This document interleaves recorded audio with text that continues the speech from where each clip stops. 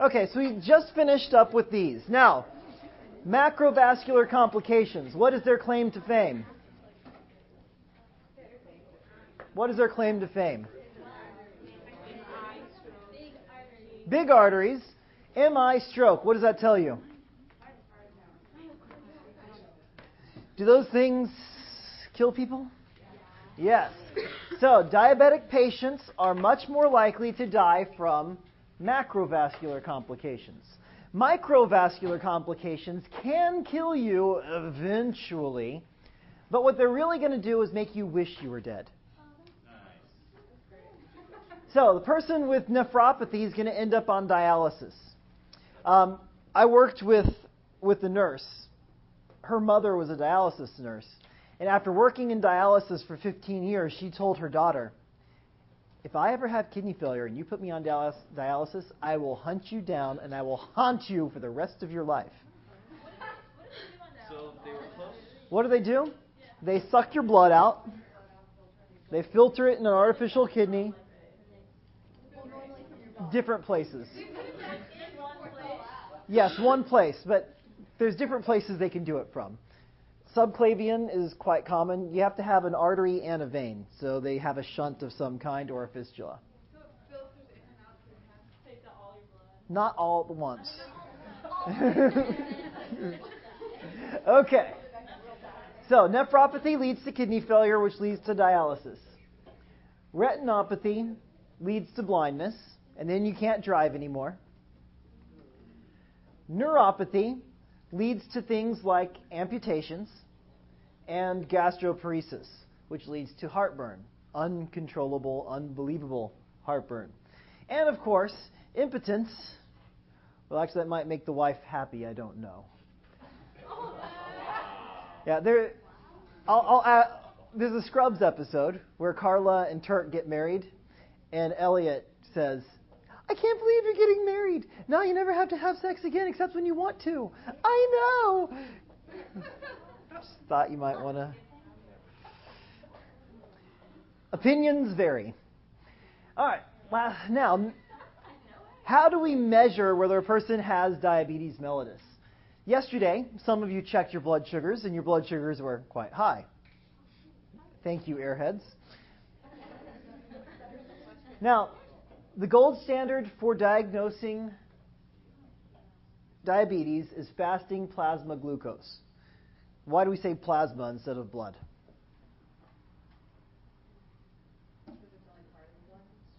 Because the plasma is the part the sugar is dissolved in. So, in order to do a fasting plasma glucose, the person should not eat for how long? 8 hours. 8 hours for fasting plasma glucose. Now, another thing you can do is called an oral glucose tolerance test. In an oral glucose tolerance test, we have you drink a cup of corn syrup. It's really nasty and disgusting. I mean, you think you like syrup because it goes on pancakes, but when you have to drink like a cup of it, it's like... And then we measure your glucose at 1 hour and 2 hours and 4 hours to see what the glucose levels are. Casual plasma glucose is when you just take a blood glucose. So right now you've all eaten, so if I take one right now, that would be called casual.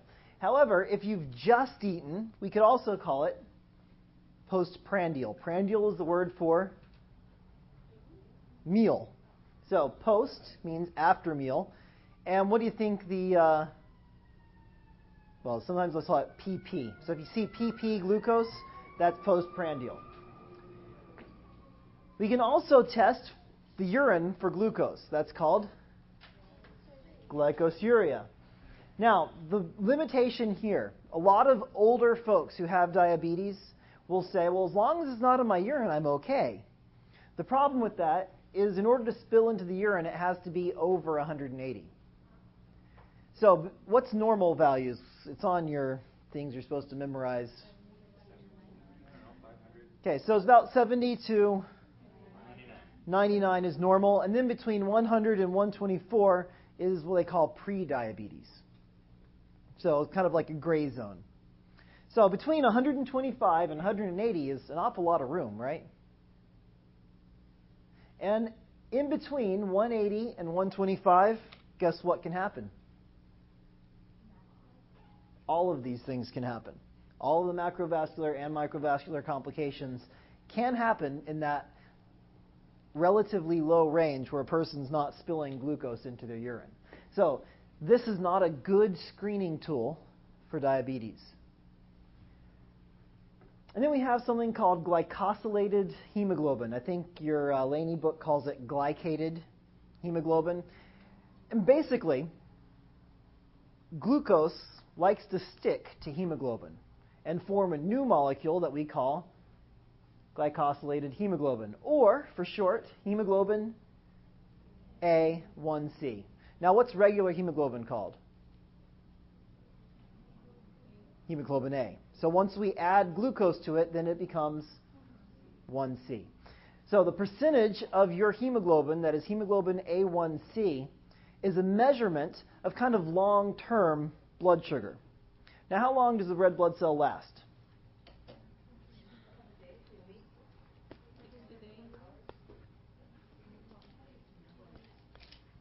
You guys are going to have a really tough time on that final.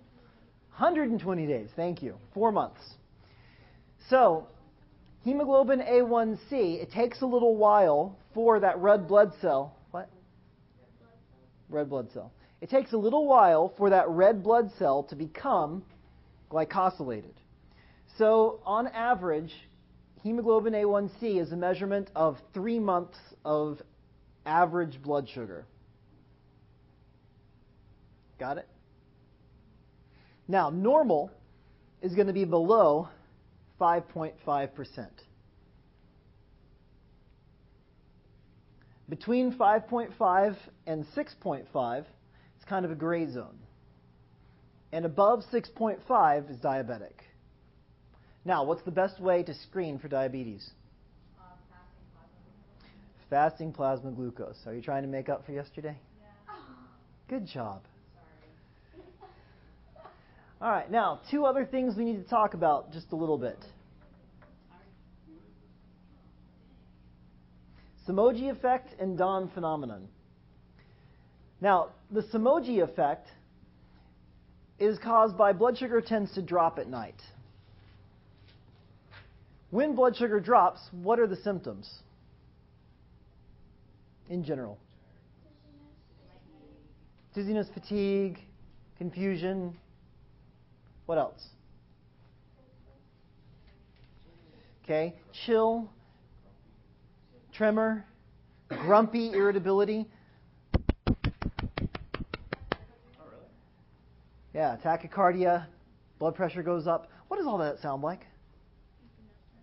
Epinephrine. So when a person has low blood sugar, they have epinephrine release. What else were they going to have released? What other hormone that raises blood sugar?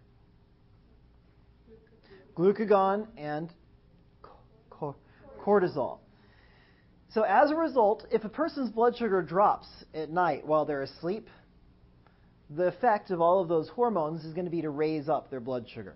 So a person can have a false high in the middle of the night because of Somogyi effect. Now the Dawn phenomenon is because of the diurnal cycle. So when does your body normally release cortisol?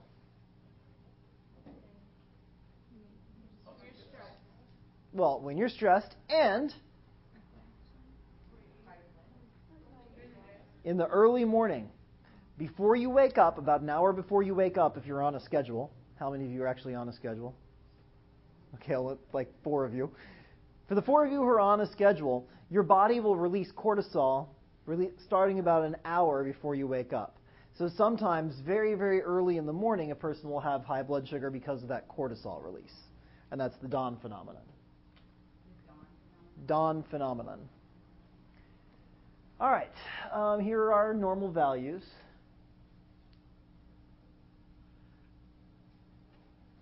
Okay, any questions? You must learn these, live these, love these.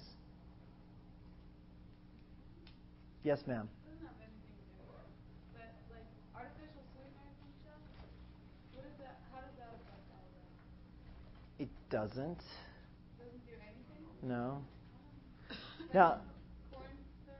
well, corn syrup is not an artificial sweetener. Corn syrup? High fructose corn syrup is not an artificial sweetener. Fructose is 100% natural. So does that do the Now, to have it in that much concentration is abnormal. what? We're just I'm going to ignore your question. We'll talk about it another time.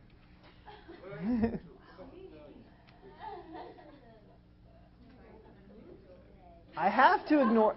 It's a question it's completely irrelevant to our current.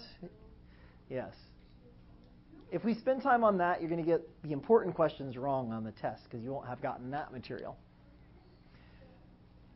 I think that's a good question because in clinicals, the nurses come to ask for like they want some kind of sweetener in their coffee, whether we can give it to them or not. Give them sugar. What if they're diabetic? Give them Splenda. What's all right? Splenda, NutraSweet, and saccharin all have zero effect on blood sugar. So what did it do? It tricks your tongue into thinking that it's tasting sugar. That's what it does. Yeah. Yes, it causes cancer, okay? All right, let's move along. General pathophysiology. Insulin is not present in adequate amounts, or the receptors that are responsible for it are ignoring it. So, what we call insulin-dependent cells cannot uptake glucose. What are the insulin-dependent cells? What are the two big ones that you should think of? Muscle and not the brain. The brain does not rely on insulin. Liver and muscles are the two big ones. Fat cells also a little bit, not much. But liver and muscles. So if your insulin-dependent cells can't take up glucose levels begin to rise in the blood. The cells are going to start using alternate energy sources, such as glycogen and... How long does it take to deplete glycogen stores? Runners. A few hours, about 22 miles if you're running or walking. They're also going to start using fatty acids. As glycogen stores deplete, fatty acid is going to become the number one source. Then what's going to happen? It's going to start breaking down into ketones. At the same time, those cells will begin to starve, signaling the need for more glucose. Now, when the body needs glucose, what responds to the call? What's the hormone released? Glucagon and cortisol. So those are going to signal your body to be hungry, to start taking fat, breaking it down, and making it into sugar. And so that's going to raise the glucose level even higher. It's a vicious cycle. And what will the person look like? What are the three polys? No, the three polys. Polyuria, polydipsia, polyphagia. Will this person begin to lose weight? Yes. Because their fat cells are going to be broken down to be used as energy, which is then going to get peed out because they can't be absorbed in the kidney because there's too much sugar. Now, here's the thing. You've always thought of diabetics as overweight people, right? Now, that's in a long-term disease for type 2 diabetes. But in a short term where someone's in a diabetic crisis, what's going to happen is they're going to burn up all of their fat because they're going to be breaking down all of that fat and turning it into new sugar. Now, I guess it's a good weight loss plan if you don't mind the potential of dying. Yeah, but hey, some people took fen-phen, so... You explained yesterday with insulin-dependent cells can't take glucose, and I'm still confused on it. How can insulin-dependent cells not take in glucose? Because either there's no insulin, or their insulin receptors aren't working right. So glucose just kind of sits outside. Yes. Remember we had the big discussion about how you ignore something? Yeah. Okay. All right. Yes? So how do you end up gaining weight over time then? We'll talk about that in a minute. We're not there yet. We're talking about in common right now. In later, we'll talk about type 1 and type 2 separately. All right, so we talked about hunger, we talked about thirst, we talked about this, and okay. We talked about all that yesterday. We talked about all this yesterday. Now, eventually, if the ketoacidosis gets too severe, the patient will eventually go into what we call a diabetic coma. Diabetic coma is caused by blood sugar that is too high that leads to ketoacidosis. Diabetic coma, high sugar, ketoacidosis. Diabetic coma, sugar is too high, ketoacidosis. The reason you're going to get this confused is because how do we treat diabetes? With things that lower blood sugar. If you lower blood sugar too much, guess what happens? Hypoglycemia, and if you get too hypoglycemic, you go into a coma.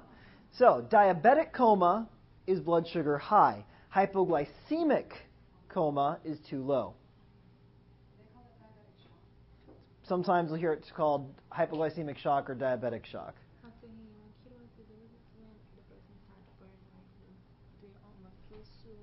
Not muscles, fat cells.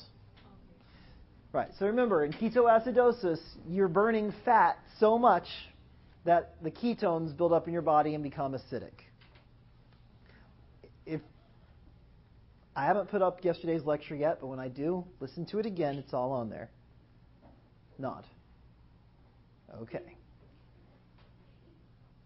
Oh, and by the way, sometimes the severity of diabetes has nothing to do with the insulin itself, but it has to do with glucagon. How many of you growing up had a very protective parent? And you'd get into a little bit of trouble, and they would try and fix it and make it worse? Okay. Well, glucagon is kind of like that protective parent in some ways. The severity of a person's insulin sometimes has nothing to do with their insulin. Well, it has something to do with it, but not as much to do with insulin. It has more to do with overreaction from glucagon. So, and the glucagon response will vary from person to person. All right, now we're going to talk about type 1. Yes, ma'am? What? That was for everyone in general, all diabetics in general. Now we're going to talk about type 1. Type 1 is only 10% of diabetes cases. We used to call it juvenile onset or insulin-dependent diabetes mellitus.